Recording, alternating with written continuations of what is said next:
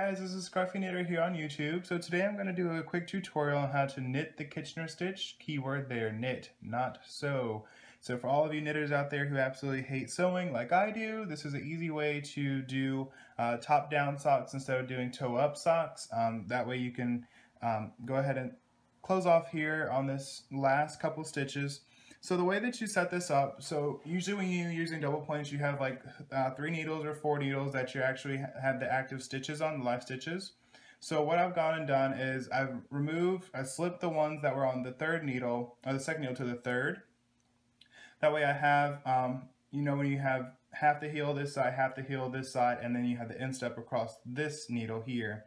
So all the heel stitches are now on one needle here, and then you have your instep on the other. So this is a 4-step process. So what you want to do is you have your working yarn here that's attached to your ball. So I went ahead and cut it from the ball. I gave myself about a good 18 inches here. That way I can work with it when you have to pull it through the stitches here. So I will go ahead and show you the setup process. So first, so you have your stitches like this. Your live stitch that you're using where the working yarn is coming from is on the top needle. So what you'll do is you will take your bottom stitch, the first stitch on the bottom here, you will knit that stitch and you will pull the yarn through like so. You pull that all the way out and you'll leave that on the needle. And then the second step is you're going to purl the first stitch on the top. So you go around here and you will purl that stitch, pull the yarn through. One second here. And you'll leave that stitch on the needle. So the way this works is you will always purl the first stitch on the bottom when you're starting on the Kitchener stitch. So you'll go ahead and you'll pull that out there, that bottom stitch, and you'll purl that, pull the yarn through, and you'll slip that stitch off of the bottom needle. So you no longer have that stitch on the needle. And then you will knit the next stitch on the bottom. You're going to knit that, pull the yarn through, and leave that stitch on. So don't pull that one off after you get done with that. And then on the top needle, you're going to knit the first stitch. So you'll knit that one, pull the yarn through, and you'll slip the first stitch off, just like you did the bottom. And then you're going to purl the next stitch on the top. And you'll pull the yarn through and leave that stitch on. And you just repeat this process. So purl first on the bottom,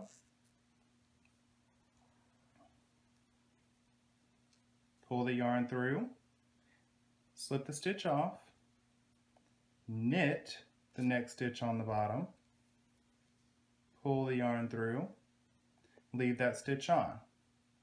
Knit the first stitch of the top needle, pull the yarn through, slip the stitch off, purl the second stitch on the top needle, pull the yarn through, and leave the stitch on. So you'll complete this process until you get all the way to the last 2 stitches, and I'll show you what to do when you get there.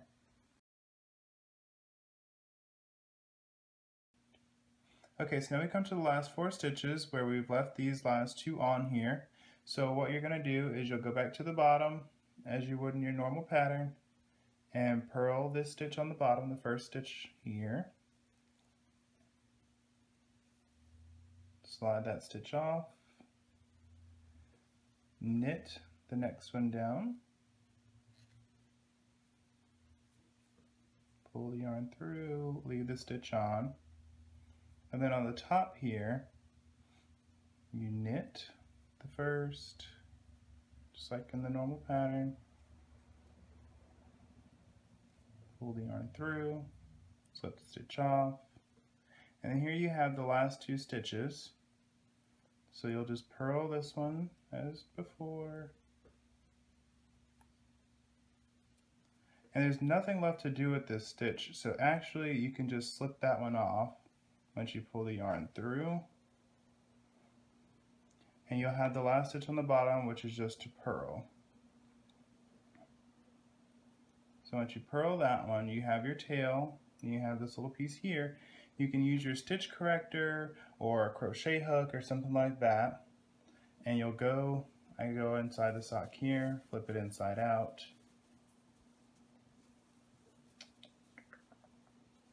and then you find where that tail yarn is, and you just pull it through to the inside of the sock, and then you weave in the end. Give it a nice little tug, and there you have a closed sock toe without having to sew it. Knitting friends who always struggle with sewing the toes closed, this is a much easier way of doing it, in my opinion.